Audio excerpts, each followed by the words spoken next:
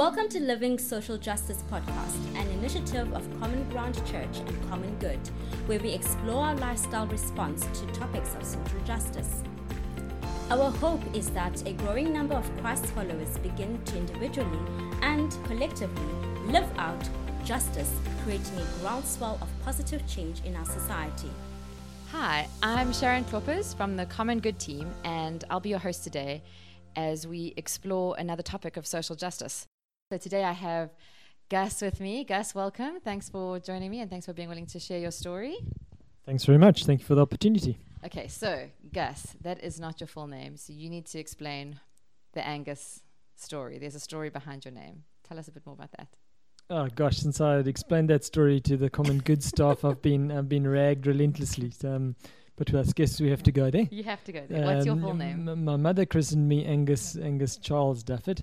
Very nice English-French name. Yes. But in fact, the Gus part comes, it's a common abbreviation of Angus.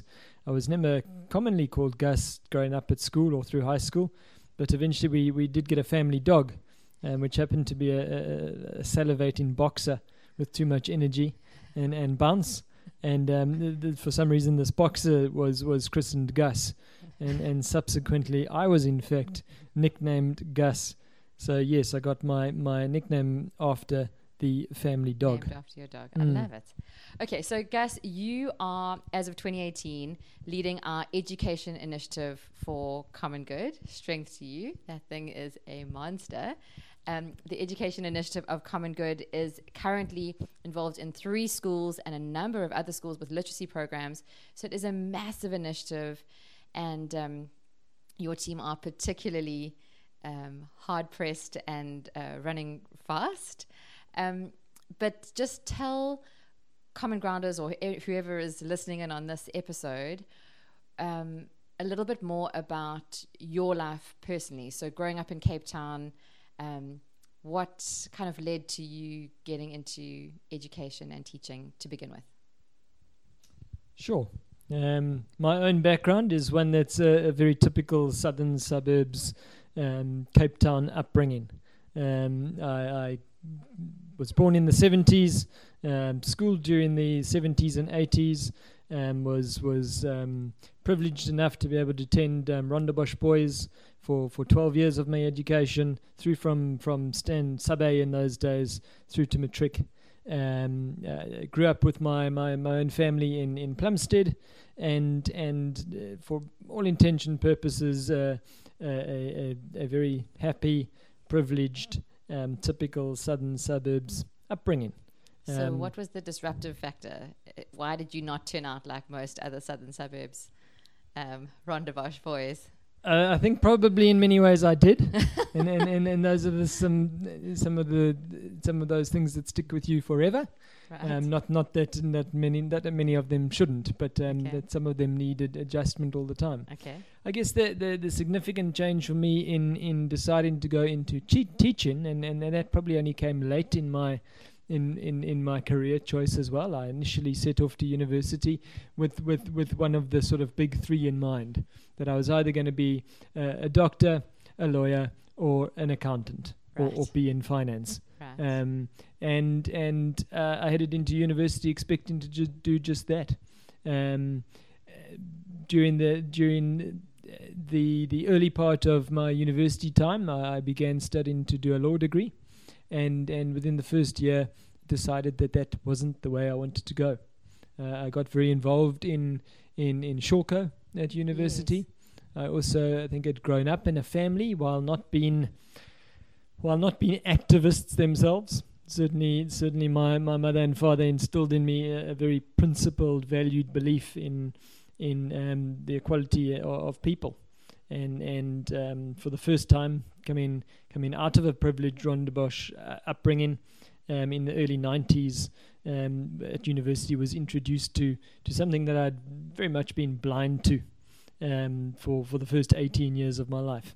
And having my eyes open to that certainly instilled in me a love and a desire to go into teaching. As I say, I got involved in teaching through the Shawco organization at university. I started doing a variety of tutoring and teaching programs through those 3 years of an undergraduate degree, and I changed from my direction towards law to rather go into teaching. Okay, and where did you teach? Initially, I after finishing my honours degree and then my HDE, I went across to London. And did the typical sort of 2 years spell over in London with mates, living in digs in the sort of South African Australian corridor. Right. Loved the time, had a superb time over there, but then came back and, quite frankly, at that time went straight back into something that I knew well, and I taught at Sachs High School for 4 years. So I came back from London. Went to Sachs initially, was a housemaster there, and in fact loved my time as a teacher in a school that was very similar to the one I'd attended, and so quite frankly nothing terribly surprising at that point in time. Okay, I know that there's a certain school in Hout Bay that holds a very special place in your heart. So how did you end up at Silikhamba? Tell us that story. Yeah, I think there's a bit of a journey that fills in some of the years between going and teaching at Sachs and the years of then ending up starting a school in Hout Bay. After being at Sachs, I went back overseas. I got married in 2002. Went overseas with my wife Claire for 5 years, and in our time of being overseas, living again in the UK. I did some further studies. I did my master's in international development and education and international development, and it was a time where it was almost the norm, to particularly for white South Africans to be considering their place here in South Africa. Wow. And thinking, well, we've been overseas for 4 years on this sort of trajectory of getting our UK passport and those sort of things. If we want to, what's our next step? Are we going to make that step of leaving South Africa, or are we going to commit to being in South Africa? And with both of us firmly having our hearts in South Africa, the determination was to come back to South Africa, but with an intention to very much be part of our own learning and our own journey within the South African history and context. But at the same time, also to be able to feel that that I and we as a family were then being part of doing something with a meaningful impact to some of the social injustices of the South African context. I love that. So it was actually a time outside of the context that made you kind of galvanize yourself to know what you wanted to do in terms of coming back. It was actually formative for you and going, we want to really live in South Africa and be South Africans, be a part of the future. It was indeed. No, I think you're absolutely right. It is a time of having in South Africa and overseas, having experienced what it was to be part of a privileged situation, but also a very and in fact maybe this was most apparent in the place that we lived in the UK, of a very separated. A very broken society in that sense of people living apart from each other, right. and wanting to challenge that in coming back. And so when we did come back into the South African, into Cape Town and into South Africa, I intentionally then looked to be involved in alternative options to the Southern Suburbs educational experience. So I'm intrigued with the Silikhamba story. What does it look like to start a school?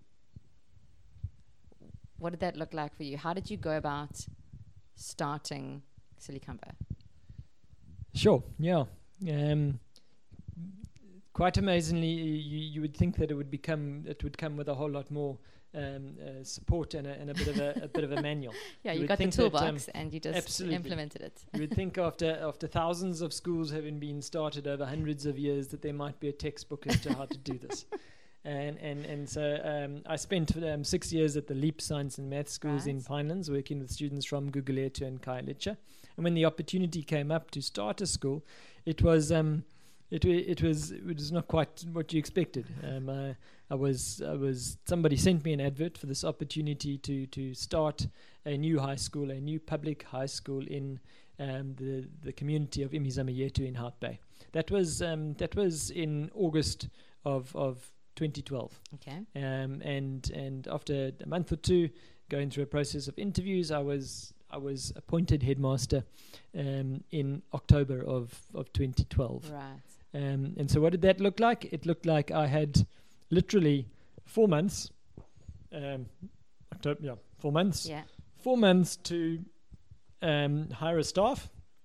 I was the only staff member hired by the WCD to enroll 250 children and to start to take operational management of a very, very temporary, largely ship container-based classroom space and prefab classrooms. And so with some support from the Western Cape Education Department, but largely only one man,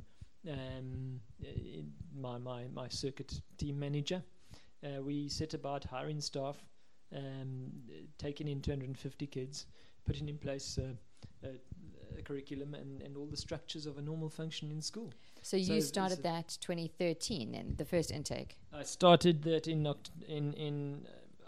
October of 2012, and our first intake kids arrived in January of 2013. Wow. And then you handed over as headmaster now end of 2017. So a very short space of time. What does Silicamva look like now? Quite right, yeah. So Silicamva, I spent 5 years as the principal at Silicamva. So in our first year, we were a school of 10 staff members and 250 learners in grade 8 and 9. That has grown in 2017 to a school from grade 8 through to grade 12. We've just completed at the end of 2017 our second matric year. There are now 640 learners at the school, and we have an extended staff of around about 38 now. Amazing. And you were chatting to me the other day about a new building. What are those plans? Tell us. Absolutely. It's very exciting. We've been, frankly, waiting 5 years. When I started in 2013, the idea was that the building would be starting in June of 2013. And it took us 4.5 years to get to the building starting. So with the support and the funding of the Western Cape Education Department, a brand new school building worth around 70 million rand is being built on the slopes of Imizama Yetu. And that means, while for 5 years the school has been in temporary classrooms, in prefabs, in ship containers, as I said, there will be a new state-of-the-art school built, ready hopefully by the end of 2017 for a school of about 1,100 students, serving primarily the community of Imizama Yetu, but also the wider Hout Bay area.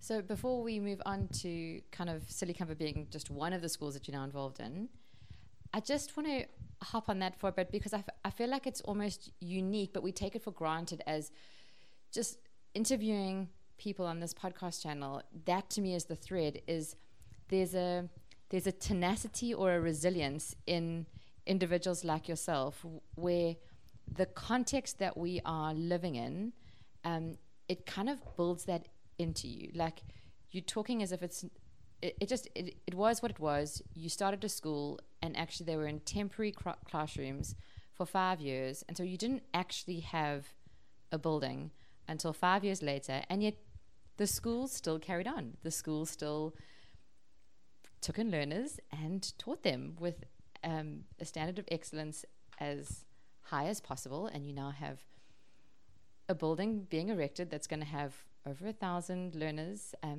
at capacity. That's a formidable task, but under quite strenuous circumstances. And I think that to me has been the beautiful thing of Christ followers just noticing things that are just not okay, and actually they're called to do something about it, and they put their heads down and do something about it, irrespective of what it's going to require. And there is a persevering and an enduring and a long-suffering, but then there's also kind of the God story and the fruits of that. I mean, do you want to add anything to that?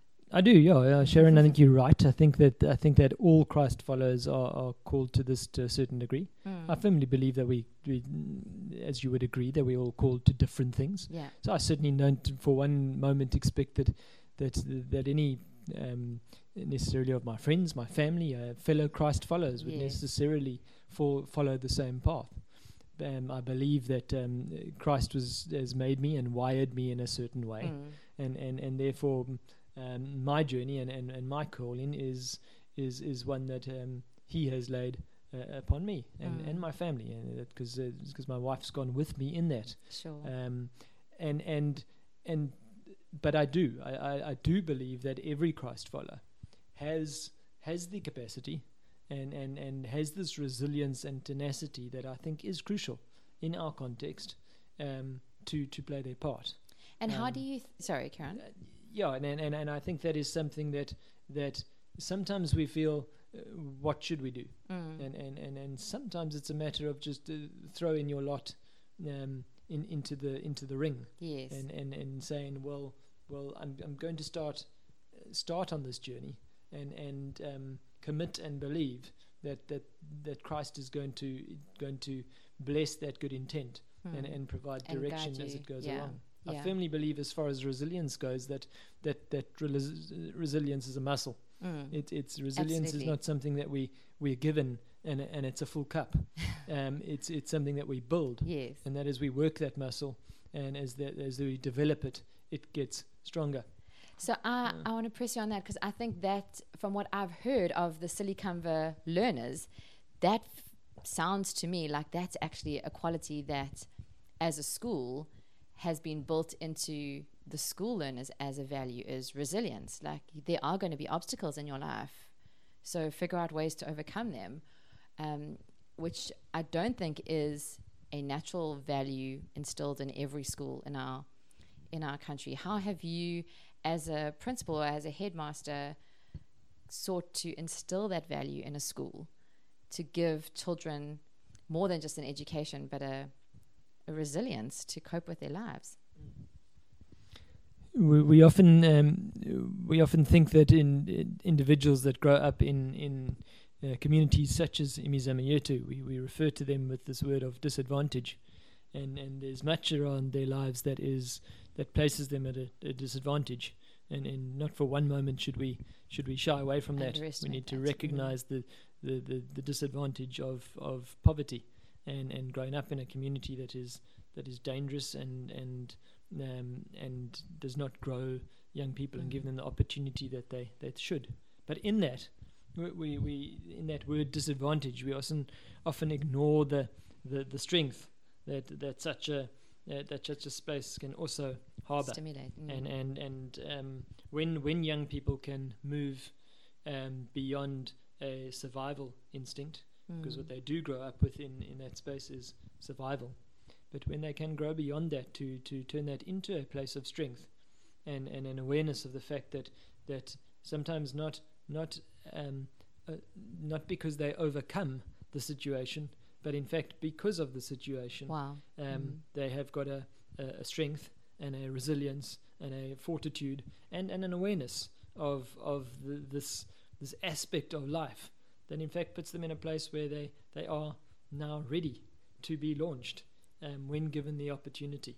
And I believe that's been some of my vision for kids in Silicamva, is that a child in that situation, once given the opportunity and once given the space to in fact launch their abilities and their skills and their talents, then in fact there's absolutely no reason why they shouldn't.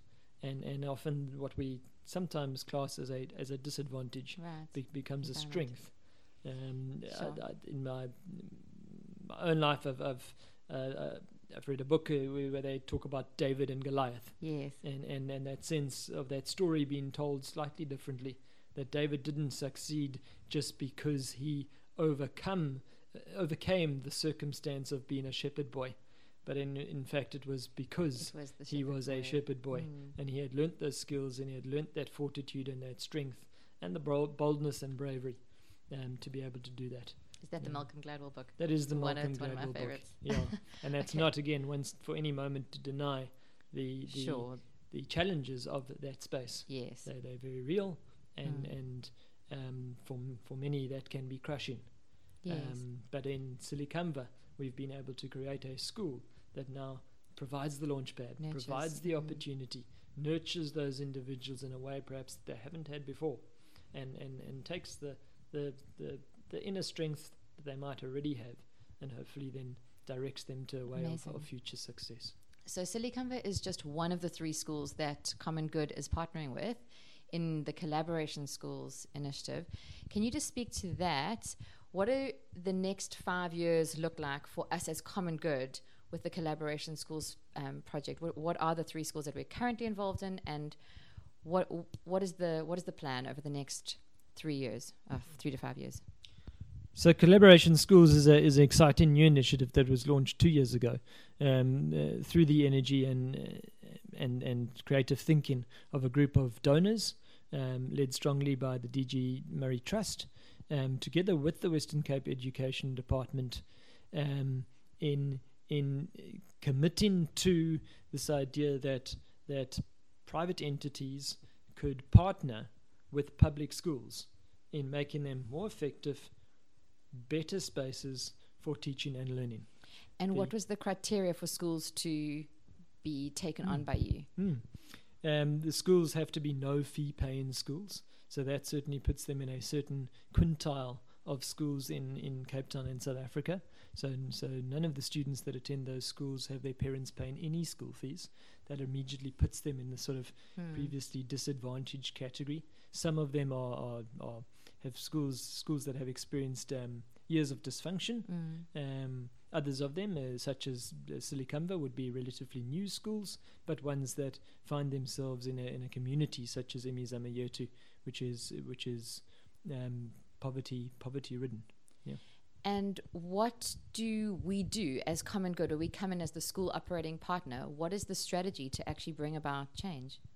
That's a good question, and as I say, that initiative is then born out of private institutions such as Common Good, committing to being part of that. And I think it's been a very brave step of Common Goods, which has been launched out of Common Ground, to say, well, how does an organization, a Christian faith-based organization, involve itself in a response to one of the greatest social injustices of South Africa currently, and that is the inequality of education. Right. That we should have children of the same age having, after more than 20 years of democracy in our country, youngsters still not having the same opportunities to education. And this Common Good initiative is one to say, well, we as the church and as a social justice initiative are not only supporting organizations to do that in the education space, but we're becoming that that initiative. Beautiful. That we as Christ followers are not just looking to support others in having this input, but in fact we are at the forefront of leading it and being part of it. So Common Good has created a space, an organization where Christ followers and like-minded educationists can get involved in responding to the crisis. Amazing. I could go into a lot more detail into the technicalities of how we look to do that, but perhaps that's something for another discussion. Okay, so you have quite a large team, and they are generally education specialists in some or other way. But what about the church responding? How do you see over time, maybe it's not immediate, but over time, how can the church respond to, as you say, the education crisis, where there's a systemic injustice in what the children of this country are being offered? How do you see the church responding or being mobilized? I think there are two ways. If we want to try and make a complex thing simple. But on the one hand, it's the social justice around our own beliefs and our own prejudices and our own ingrained views of each other. So just taking ourselves on our own justice journey of whatever that looks like, but leading ourselves. So one of the injustices of our education system still is that my own children at the school they attend are not yet on a journey of being able to get to know people across the South African spectrum. And I think that our schools, the inequality of our schools continues to produce a space where young people are going to grow up into young adults and future adults of this country who still do not understand each other, still do not know how to communicate with each other, and are still going to grow up with marked differences that separate them. That's an injustice that we can challenge, and that we can look to be part of our own journey in recognizing and being open to the uncomfortable space of having to face that. And then secondly, there's some very practical ways in which members of Common Ground congregations can get involved in supporting the initiative. We're exploring ways in which volunteers can get involved in literacy programs, in numeracy programs within currently the 3 schools and future 4 or 5 schools. Great. Where volunteers weekly being involved in reading and tutoring individuals can have a marked impact on their improvements. And another program we're looking to encourage is mentorship and role modeling, in which individuals can draw alongside young people and provide the nurturing, the support, the love, care, guidance and direction that so many young people need. And our research shows that that's significant. Yes. So maybe just to say, if you are interested in volunteering or finding out more about those volunteer opportunities, you can email volunteer@commongood.org.za, or just have a look at our new website, specifically under the Living Social Justice pages, where you can find out more about the volunteer opportunities. So just to end off, Gus, just thinking around Christ Follows in Cape Town, if there was one thing that you could say to the average Cape Townian Christ follower who's exploring how do they live out their faith in the reality of our context in Cape Town, South Africa, what would you encourage them to do? Jaren, I think out of my experience of Hout Bay, I've seen a sort of microcosm of some of the things that are wrong with Cape Town and wrong with our community, in the sense of on each other's doorstep, having 3 polarized communities, having essentially the Imizami Yetu community, which is Black African, and across the other side of the bay, the Afrikaans colored community of Hungberg, and then in the midst of Hout Bay, the generalized white privileged community of Hout Bay. And yet these 3 communities live on each other's doorsteps. And Hout Bay is unique in that you can't get in or out of Hout Bay and ignore that. Yes. And not be aware of that in your space. And so that for me has always been an example of how we live in these polarized pockets right on each other's doorsteps. And I would simply encourage the Christ followers and others who share similar values and principles to dare to step out of their own pockets and to get involved. Just cross the barriers. That even though there's uncertainty and there's some fear and anxiety in stepping into space that is different from your own, that should you step across that, then I believe that Christ will honor that and provide the opportunity for each and every individual to find their place. And in that, there's not only the opportunity to serve others, but crucially, there's the opportunity to learn a lot about ourselves and our own harbored and inherited prejudices. Yeah, amazing. Gus, thank you so much for your time. Thank you for sharing your story, but also just to say we're so excited about having you on our team and just where the education initiative is going. So well done to you and your team for everything that you're doing, and strength to you amidst all the just realities and pressures of the space that you're working into. But thank you for what you're doing. Thank you for your courage and your bravery, and thank you for inspiring hopefully many Cape Townians out there to do something similar. Thank you so much. I appreciate the time to chat. If you've enjoyed this episode, subscribe to our channel, Living Social Justice, on Apple Podcast and SoundCloud. You can also find more resources on our website, commongood.org.za, including our Justice Journey courses, devotional content, and volunteer opportunities. Bye for now.